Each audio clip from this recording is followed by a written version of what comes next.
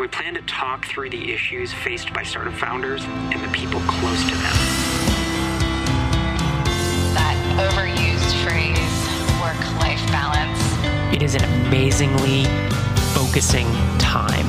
This is what we do, aside from our families, this is our whole work life. I'm also known as Dr. Walling. This is a little bit non-traditional. A little more zen in the startup life. Zen founder. Those days were a mental struggle. I have been stressed in the past, and I know that I will be in the future. A founder and his or her significant other would both get value from the episode. Well, Jake, would you start just saying a little bit about who you are professionally? Professionally, that's a tough one to answer. What you do for a job, how you pay for toothpaste and sandwiches. It's a strange one because I worked in hospitality for most of my adult life. And then the last couple of years, I guess I've been making a living as a mental health campaigner, but I was jobless for about a year and a half of that because I was actually walking around the country trying to raise money for the Mental Health Foundation, which is a big mental health charity over here, off the back of I don't know, I still don't really know what to call it. I guess an all-time low. I had a major depressive episode a couple of years ago and got signed off work. And so, I just decided to do this big challenge. So a year and a half, I was living in a tent, living off a tenner a day, not earning any money whatsoever. So actually my professional life only started about 6 months ago. And I guess I pay for toothpaste by making money, giving talks in schools and writing articles, that sort of thing. So you've had this, a series of really significant events in your life in the last couple of years. So you had this major depressive episode and then you went for a very, very long walk. Yeah, just to clear the head. What happened in your depressive episode? What was that like for you? I know people describe depression in lots of different ways, but... Yeah, I don't know. I still think I burnt out more than anything. I feel like I've lived with depression for most of my adult life. And I was one of those people that never wanted to talk about it because I felt like it compromised the idea that I had, other people viewed me a certain way, I thought. And I thought that talking about being at home and in tears a lot of the time, I thought that would compromise the image that they had of me, which is total rubbish, obviously. What I've learned over the last couple of years is that by being open about that side of your personality, you actually, the relationships you have with people actually grow to be a little bit deeper. But at the time, I felt really, really alone in my thoughts. And I was running a bar in East London at the time and I had a big drink problem, a big drug problem, was just always at work. And I lived above the pub I was in, so I had no sanctuary whatsoever. Or that's how it felt like anyway. I feel like I finished the day's work and then I get locked in this little box. And then the next day the box opens and I come back out and I just had no respite from stress really. And no real outlet either because I was running this place. So you've got no friends really when you're in middle management. I was either talking to my superiors or my staff. I didn't really have anyone I could properly talk to. Yeah, I just got to a real stage where it just all felt completely hopeless. And I guess that the main thing was I just didn't see the point in life where I just forgot what being happy felt like, basically. I think that's the key thing. And I couldn't remember the last time I'd laughed. I couldn't remember the last time I'd had a genuinely enjoyable conversation with anybody about anything. And so I just didn't see the point anymore because, and in fact, when you get to that point, I feel like you look back on the times that you were happy and it's all really skewed. I kind of felt like, that version of myself was fake. That was me putting on a front, me trying to be happy all the time. This is me. This. It doesn't feel real. No, it doesn't. This sad sack that I am now, this is the real me and this is who I'm going to be forever. And you just don't see a way out when you're at that point. And yeah, I got to a point where I'd contemplated taking my own life for a few weeks and then I planned it. I knew exactly how I was going to do it. And before I did, I felt like I needed to speak to my mum one last time. I've got a really, really close relationship with my mum. And it wasn't like I wanted her to talk me out of anything because my mind was made up. I just needed to hear her voice again. And I called her up and I broke down on the phone and I don't think we even said anything for a couple of minutes. I think she'd noticed that there'd been a change in me over the last few months. And I mean, I'm incredibly lucky really to have a strong relationship with my mother, but also she's a mental health professional. She's a clinical nurse. So this is her whole thing, you know. So she heard something in your voice that she recognized. Yeah, I didn't say anything, but she read between the lines. And in that moment, I guess just hearing the compassion in her voice and knowing in that moment that I actually did have someone, that was kind of enough just to put it off for one last day. And at the end of the day, we spoke again and she was like, look, we need to get you help, don't we?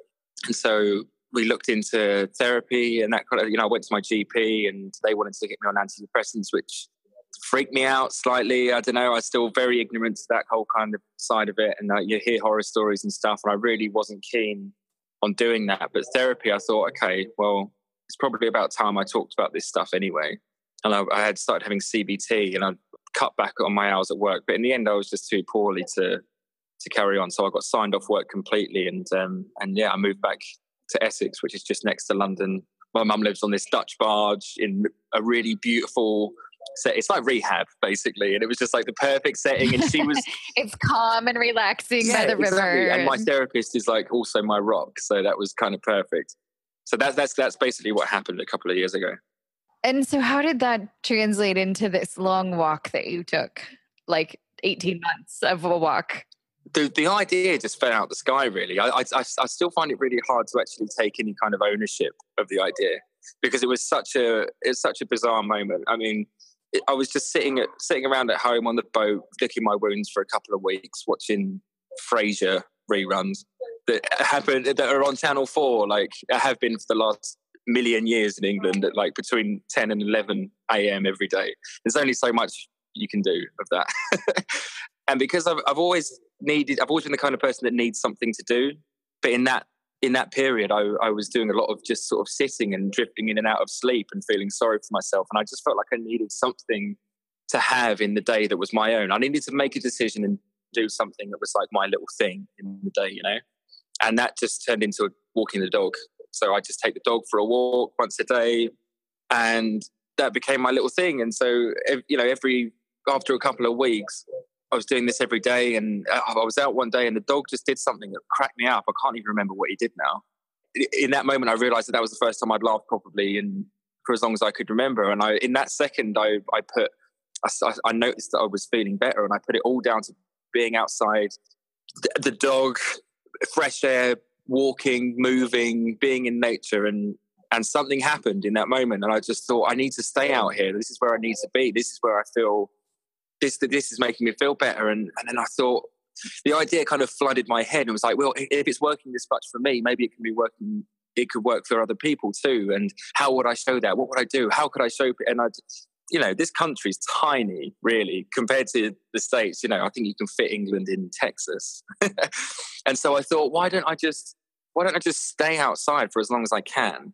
Keep walking around the country, show people that, because it's a beautiful place. We've got amazing national parks, amazing stretches of coastline, mountain ranges, and all these places in Britain that I've always kind of wanted to see anyway. And I thought, if I just start walking and walk around the country and discuss my relationship with depression as I go, upload it onto social media and also exhibit the most beautiful parts of the country, then it could kind of be like, well, if I can walk here, then you guys can get in a car and drive to the coast or whatever. It was a bag of ideas at first, but all I knew was that I wanted to do this. So I just went to the shop, bought a map, one of those big pull-out maps of Great Britain, that just started frantically circling all the most beautiful spots around the country and just put a line through them. And this route just appeared. And 2 months later, I set off from Brighton Pier and just headed west. And that's how it started. And then 13 months later, I got back to Brighton Pier from the other side. Madness. It's so weird to think about it now because it was so un-me to do something like that. And that's why I find it quite hard to actually take ownership of the idea, because something happened in that moment that just sort of changed everything, really. How are you different now after having done that? Well, flying solo for 13 months in, vast open country and along coastline, it's the perfect opportunity for you to work on yourself. And I consider myself to be, I'm not a big fan of labels really, but I definitely feel like I'm more of a humanist than anything else. And I think a big part of humanism is really looking inward and finding out what you personally want to get out of life and out of the world. I mean, everyone's personality is unique to them as their fingerprint, you know. There's no magic bullet, you know. I wish there was, you know, if everyone was depressed and this one thing can work. But life's not like that. I think you really have to dig deep and crack yourself open and spill yourself out. And I just did a lot of thinking in 13 months and thinking how I got to this point and what I wanted out of life. And I just feel like I feel like I've let go of a lot of superficial stuff, how much money I want to earn, what I want to achieve professionally, down to stupid things like how I look, you know, these completely rubbish hang-ups that people have about themselves that stop them actually unlocking the potential they actually have and setting them on a real path. And I feel like I've found how I want to live my life as a result of doing what I did. So I feel so much better. And I also feel so much better in managing my state of mind now as well. I didn't know what I needed before because I denied myself that conversation with myself. And I now know that being outside and being immersed in nature and moving, that's my therapy. And it actually works way better than talk therapy ever did for me. So why do you think it was so important for you to be moving and be outside? Like, you know, why not go to a beautiful house and think for 13 months? What's the difference in the motion? I mean, I was always a really sporty kid. And then after school, I don't know, I just found weed, you know, and I started drinking and that whole thing started happening. And then I started mixing in those kinds of circles where exercise isn't important, essentially. And I feel like that's always been my thing anyway. I just lost sight of that for my 20s. And I'm not saying that was altogether bad thing. You know, I feel like a lot of what happened in my life during my 20s was really enjoyable. And I feel like the connections and some of the friends that I've made in those circles are still some of my best friends. You know, I don't regret living my life like that at all, but I definitely think I should have kept hold of exercise and movement and being outside because it was what made me happy as a kid. You know, I was never a gamer. Me and my mates were down the field playing football every day in the summer holidays, you know. I feel like we were proper children. You got dirty and stuff. Yeah, exactly. And I've always, and I guess I just lost sight of how much I needed that. In your trip, you know, I imagine a lot of these sort of joyful moments of seeing these beautiful landscapes and also the satisfaction of having walked hard and like being physically tired. But like, how did you deal with the loneliness or the discomfort? I quite like my own company. If I didn't, I don't think I'd have signed myself up for 13 months of solitude. And it wasn't even solitude really, because I mean, the days that I was walking, obviously I'm by myself, but I got really into writing and documenting my relationship with depression that way. And I was sort of making little videos at first to sort of entertain my mates back home who thought the whole idea was just ridiculous. And I'd sort of make these funny little videos for them. And so I always felt connected. And you know, I've got a phone. You know, you're never alone with a phone. And so, but I mean, yeah, obviously there were times where I felt a little bit lonely, where you do miss a bit of human contact. But it kind of forced me to talk to strangers and want to interact with people along the way. And that became a real lifeline for me, especially towards the end. I mean, I'm a really keen runner. And there were from the middle part of the walk onwards, I was looking to run sections of the route.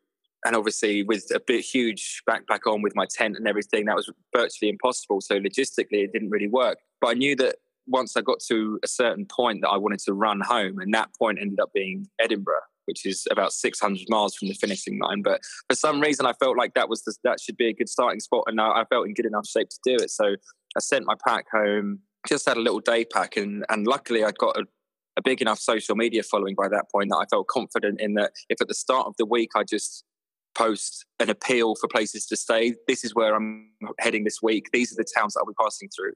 If anyone who follows me knows anyone who is in that area who'd be up for putting up a smelly 30-year-old beardy nomad, then get in touch. And I ended up staying with a different person, a different family, a different couple every single night of the way. You know, it took me 6 weeks to run from Edinburgh to Brighton. And every single night I stayed with, you know, bar the odd exception, when I passed through somewhere where an old friend would be or something, I stayed with people I didn't know. And that was probably the most amazing 6 weeks of my life, to be honest, because I just had these little snapshots into people's lives, and there were so many of them that it actually works as a sample of the population in some ways. You know, there was that varied. And although there was some really weird continuity things, actually, there was I stayed with 3 families who had children, and every single one of those families homeschooled their kids, which I thought was quite an interesting coincidence.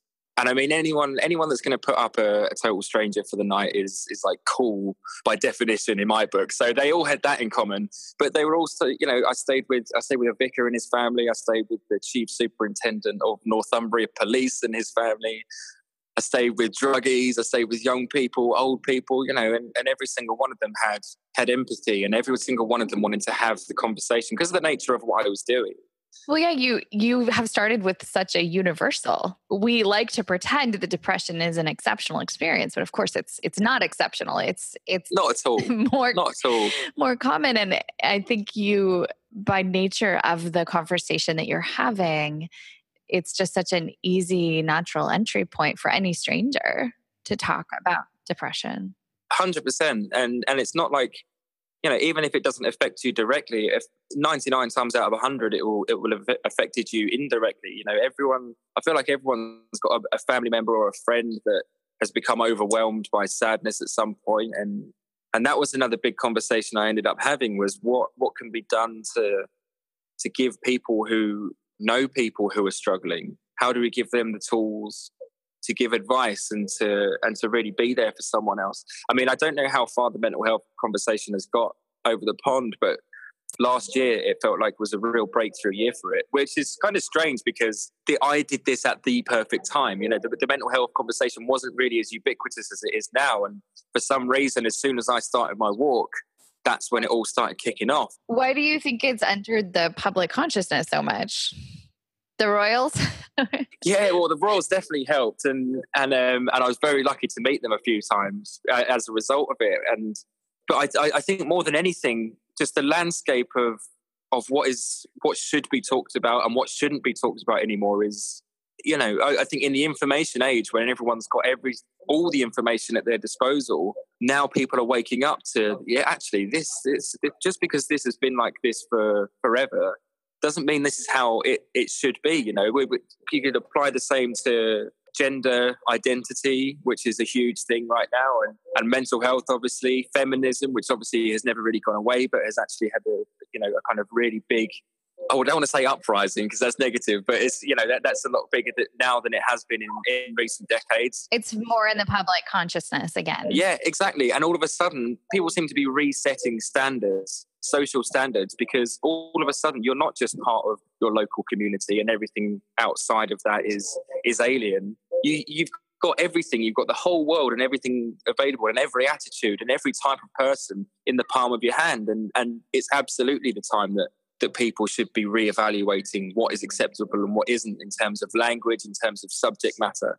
And I think mental health was just one of those things. And as with anything that is all of a sudden part of collective thought more than it has been before, the first course of action is to actually feel confident and feel comfortable talking about it without judgment. And so that was the big theme over here last year with the mental health movement. It was about, we need to open up, we need to normalize this conversation, which is great and everything, but I feel like we're now at a point where, you know, as I said, we need to kind of give tools to people who are listening, and that feels like the next step to me. I mean, there's a part of me that feels like the mental health conversation over here is going to end up being a fad or just a flavor of the month thing, which kind of makes me sick to my stomach. So in fear of that happening, I feel like the conversation needs to evolve now. People need to stop saying the conversation as well. God, I think I must have said it about 20 times and I'm boring myself. Well, what do you want it to be? Like, how do you want it to change? Because yes, it's the beginning of the conversation has happened. And I empathize with this because I feel like that's like, I talk with people in technology and in the business world about mental health. And I have to couch it as, well, we're going to have a conversation about mental health. Because in some way, like talking about it makes it sound less scary than actually doing something about it. Yeah, and as far as I'm concerned, that is the starting block. You know, that's the kind of bare minimum. That should have been there anyway. So you're right. Yeah, how do we evolve it from there? I mean, back to what I said at the start, I feel like feeling like everyone can feel safe to talk about it is one thing, but I think there has to be a more sort of difficult conversation about how much of recovery and how much of mental health management boils down to the individual and how much responsibility the individual has over their own well-being. Talking is not a solution. It's not a cure. What really works is looking inwardly and figuring out exactly what you need as a person. I mean, I'm talking about every day, the more common sort of stress and trauma and grief, things that unmanaged can potentially lead to more serious mental illness. Yeah, I think people need to start looking inwardly. But it's difficult at the same time because we live in a time where everyone's got an opinion about stuff, and there seems to be a lot of dogmatic approaches to many subjects out there. And I really try hard not to push an ideology or a doctrine onto people, because I really don't believe that there's one shoe that fits all in terms of recovery. Well, I was going to say, it seems like it has to be this joint effort between individuals being able to be self-reflective enough and informed enough to know about what they need and when they're not well and when they are well. And also creating systems and communities that are like more sane. I mean, the way that you described your work life before your breakdown, where you were sort of like going from box to box, you worked really hard, but you felt disconnected. And then you went upstairs to this little box and felt disconnected. And so the way that your life was set up was isolated, and it was not integrated with nature. It doesn't sound like you were outside. It doesn't sound like you were moving your body much. And some of that was systemic, right? Oh, of course. Yeah. But I think at the same time, yeah, you can say that some of it was systemic, but if I'm really honest with myself, I could have got out. I could have got out and done this, what I needed to feel better. But it's hard when you're in that place. It's like you didn't know it was important, or didn't think it was important, or didn't. Well, not just that, but yeah, I mean, some days that would be the case, but a lot of the time I knew exactly what I needed to make myself feel better. I was just too low to get off my arse and do it, and that's, in fact, that's when I first started the walk, I was maybe slightly more dogmatic, because I figured that was my conversation. That was going to be my way of contributing to the mental health movement, was to be an example of someone who has found a very specific thing that works for them, and to try and encourage other people to do that. But the further I went on and the more sort of messages that I got, the more I realized that, the last thing someone wants to hear when they're at crisis point, when they can't get out from under the duvet, is to see some kind of like newly happy guy with a real lease for life and saying, hey, you could be like me, you just need to get outside, man, and do this and get outside and walk and stuff, and it would be like, piss off. No one would like you. Yeah, exactly. Like that would just, in fact, that could probably be quite destructive to some people. So the further I went on, the more I stopped that and just tried to be an example of someone who'd found something that works specifically for them. And to show that it wasn't, an overnight fix either. I ended up documenting. It was 13 months I had away. It started off as this big challenge, this big endurance thing, but it turned into a lifestyle. I've had jobs that last less time. It was a real lifestyle, and so it became completely normal. And so my mood did dip after a while, and I did start to get really low.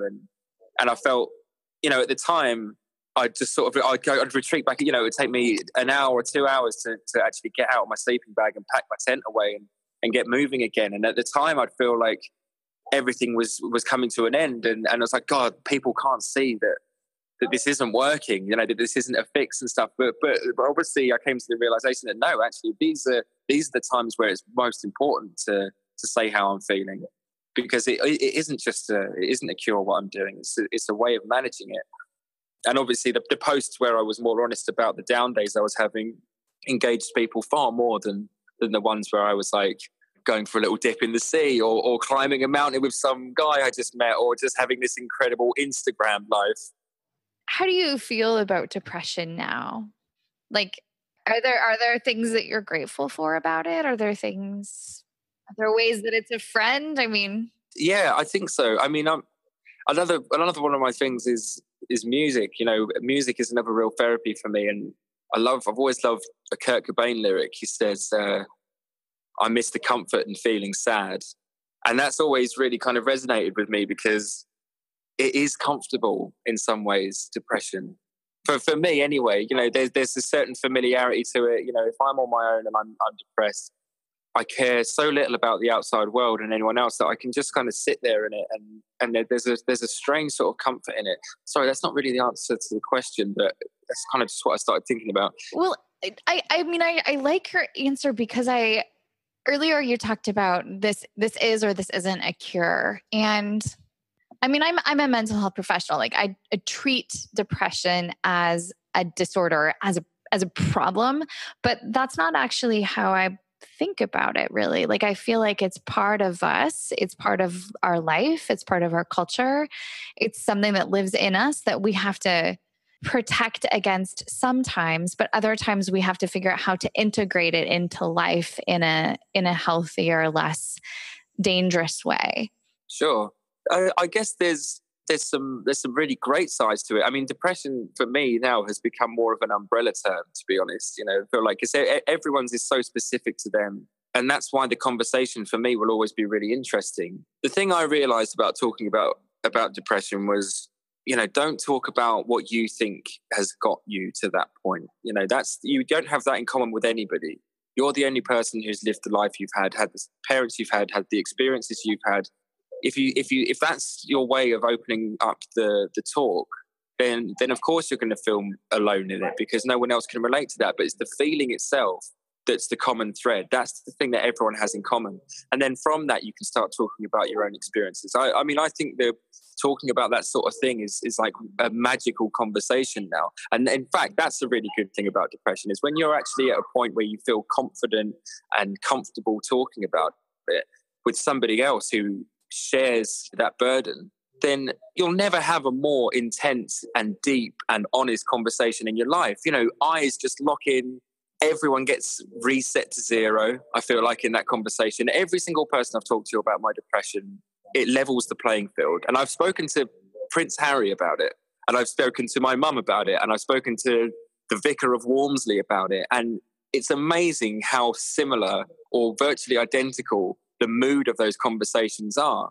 You want to know more. You want to hear about someone else's experience, and you want a chance to be able to compare it to your own, because the more you learn about someone else's experience, the more you learn about yourself, I think. If it's a real two-way conversation, that's not just good for the individual. That's good for society. You leave ego, and you're not talking about your job, and you're not talking about any sort of day-to-day superficial things. You're talking about real stuff.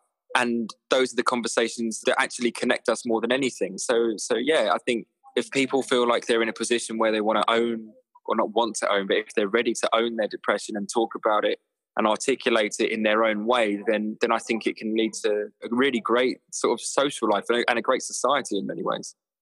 I'm resonating with how universal the feelings are and how much people do long to have those kinds of really authentic conversations when they feel like they're given permission, or when there's enough safety to say, yeah, I'm not always okay, and I don't feel well, and I'm struggling. That's all you need. That's all that, you know, that's the start, isn't it? And then it's strange because sometimes I talk to people about what I went through a couple of years ago, and they're surprised at how I don't get upset about it anymore. And it's because I've been talking about it for so long now. I've managed to zero in on exactly how I was feeling back then and exactly how I feel about it now. And it's empowering. It feels like I'm in control of it. And the depths of depression is a really scary place because control doesn't really exist. It runs you. You know, you don't run it in any way. And I feel like the work I've done on myself over the last couple of years and the conversations that I've had when I'm feeling okay, they help me in the times where the darkness creeps in and I'm out for a couple of weeks, you know? Yeah. It's so powerful to have told the story and to feel that sense of like ownership and connection to your own story, because you have it in a sense of history. You realize like, I've been in a low place before and I lived in that low place for a while. And then I came out of that low place. And by telling the totality of the timeline, and it no longer, like you have this footprint of like what it feels like on the other side of depression. Knowing that most people who have depression have it periodically throughout their lives, it comes and goes. Yeah. but so is the happier time between. So is the relief from depression. That's part of the landscape too. Oh, 100%. And I mean, what I've really been finding interesting recently is what happens to people immediately after an all-time low. You know, a major depressive episode that I had. Something happened to me that sort of changed the course of my life, and I was really keen to see if there was other people out there who had experienced the same thing. And the more I looked, you know, some people, when they experience that feeling of utter hopelessness, that's it for them. That's lights out. And other people are able to turn it around temporarily, but like you said, it will be a continuous thing throughout their lives, and it then becomes their job to learn how to deal with it. And some people, they experience an all-time low, and in a weird way, it unlocks some sort of potential in them. I mean, I love hearing these stories about people like me, you know. but people, You're one of them. but people, I want to meet more people who are just completely ordinary, who went through something that they consider to be the worst period of their life, and actually, without doing that, they wouldn't have achieved something momentous. They've come alive. Yeah, and it's and in a weird way, it can, if you own it enough, it can turn an ordinary person into an extraordinary person. I wouldn't have done the thing I did without depression in the first place, which is weird, and that's where I'm weirdly thankful for it. I'm weirdly thankful that awful time in my life actually happened, because, you know, and I think that's really important for people to hear as well, because when you do feel like that all hope is lost or whatever, there is a chance for you to, you know, it's so hard to talk about this without sounding mega cheesy, but yeah, well, it's like you would never say it to someone like that. You would never say, oh, someday you're going to be grateful for this, or, you know, this is just a great opportunity for you to rise. It's like, oh, God, don't say that to people. But your story tells the story without making it a soundbite that can be stitched on an inspirational pillow. Or yeah, exactly. But that's why the point. Is it's got to be a longer story. It's a conversation. It's not a meme. No, it's not. It's not the end. You know, it would have been great in many ways if the end of the walk was the end of my story. But I find it more important to engage these days than I did when I was out there, because it's like, well, no, life isn't like that. And actually, you know, I was living this transient lifestyle for just over a year, and now I'm static again. And in some days I feel like I'm back to square one, and some days I feel like I look back on the time I had and the work I did on myself, and I feel like it's changed me irreparably. And yeah, I think as long as there's people out there documenting, you know, their relationships with depression and talking about it, then the scope for what can be achieved afterwards increases, and people start to realize that it's not a death sentence, you know. What's the way that you end your talks when you're presenting at schools or when you're talking to people about this? How do you bring it all home? It's different every time. Do you know what? I rarely go in there with something prepared. I mean, the ones where they pay silly money, I maybe do a bit of work there. I'm not saying that I do those regularly at all. But, you know, if I go into a school or a university, you know, or a community or a workplace or whatever, I very rarely plan ahead, because I know my story well enough, and I like to judge the mood on the day, because I'm very aware that talking about this, as easy as it is for me sometimes, it can be really triggering for other people. And, you know, if I go into a primary school, I really try and sugarcoat it. I don't try to avoid big, heavy buzzwords. But at the same time, I mean, those are probably my favourite ones, especially in primary schools, which is I don't know what it is over there, primary schools year. Elementary school. Yeah, so from 4 till 11. Because they actually have masses of insight, way more than I ever think they are. And it's, I mean, it's simple, but it's in some ways the simplicity of their language actually kind of hits the nail on the head more often than not. And I've really started to enjoy asking them what they think things like depression and anxiety are, and hearing the words that they throw back. Because in some ways it simplifies it in my head too. But yeah, generally, I mean, I always start off the same. I always go in there and I feel like I'm going to have an anxiety attack, and I regret not preparing anything, and I think, you idiot. And then I start talking, and it all I sort of fumble and I fall over my words a little bit. But then I generally see how engaged everyone is. like I said, it's a magic conversation. It's one of those conversations that just seems to engage people, and I try and keep it fairly.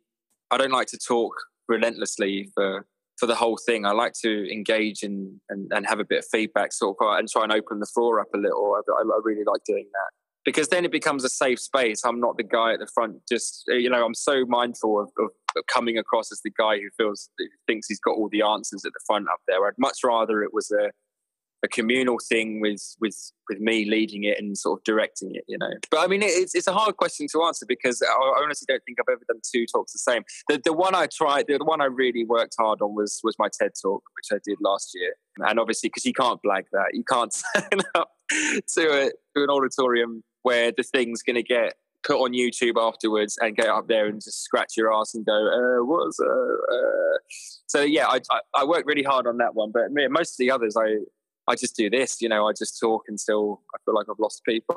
But it never seems to happen, which is nice. Yeah, I don't think so. Well, what's next for you? You're hitting the radio? Yeah, I started the BBC at the end of the month, local radio, not national, obviously. But that's great. I'm really excited about that. And I've got another challenge lined up for December. As I said earlier, one of my big self-care things, if that's what you want to call it, is music, particularly sort of punk and heavier music. And I find that sort of music kind of fascinating in many ways. Now that I've started to think how everything applies to my well-being, that sort of music I find really cathartic. And I realize now that I always have. And there's, heavy music is one of those things that seems to divide opinion. I feel like some people get it and some people don't. And the people that don't get it, you look at a crowd at a metal show and you see hundreds of kids moshing, and, it would be easy to think that is a direct cause of the music being so aggressive. By listening to aggressive music, it's making these kids aggressive and making them delinquent and what have you. But actually, if you identify with heavy music, you have that anger built up in you already. And those shows and listening to that music can cathartically help you work through more negative emotions. I've started to find it really fascinating. I fell down a big rabbit hole with this a couple of weeks ago. So your December challenge is something related to music? Yeah. So there's a band. I'm not sure what your listenership's like, and I haven't actually announced this over here, so I don't want to give too much away. But there's a band, it's an American band actually, who are based in California, and they've been one of my favourite bands for about 10 years. And I was running, part of my challenge last year, I was running through the Great Glen Way, and they released an album. I thought, oh great, I'll download that tonight and I'll listen to it on my run tomorrow. And that run, there was something about the new record and the setting I was in and the fact that I was running, it was like the three big things that make me feel I just felt bulletproof. I really felt like there was nothing that could touch me. And I thought, next time they come over and they play here, I want to try and incorporate something. So they're coming over here in December, and I'm going to go to the first show, and then I'm going to run the tour behind them. So the first show is in London. The middle show of the tour is in Bristol, which is on the other side of the country. So I'll run to that and then run to the last show of the tour, and kind of that'll be the challenge aspect. And then I want to turn it into a project that sort of looks at heavy music and the effect it has on the well-being of sort of non-conformists, I guess. That sounds amazing.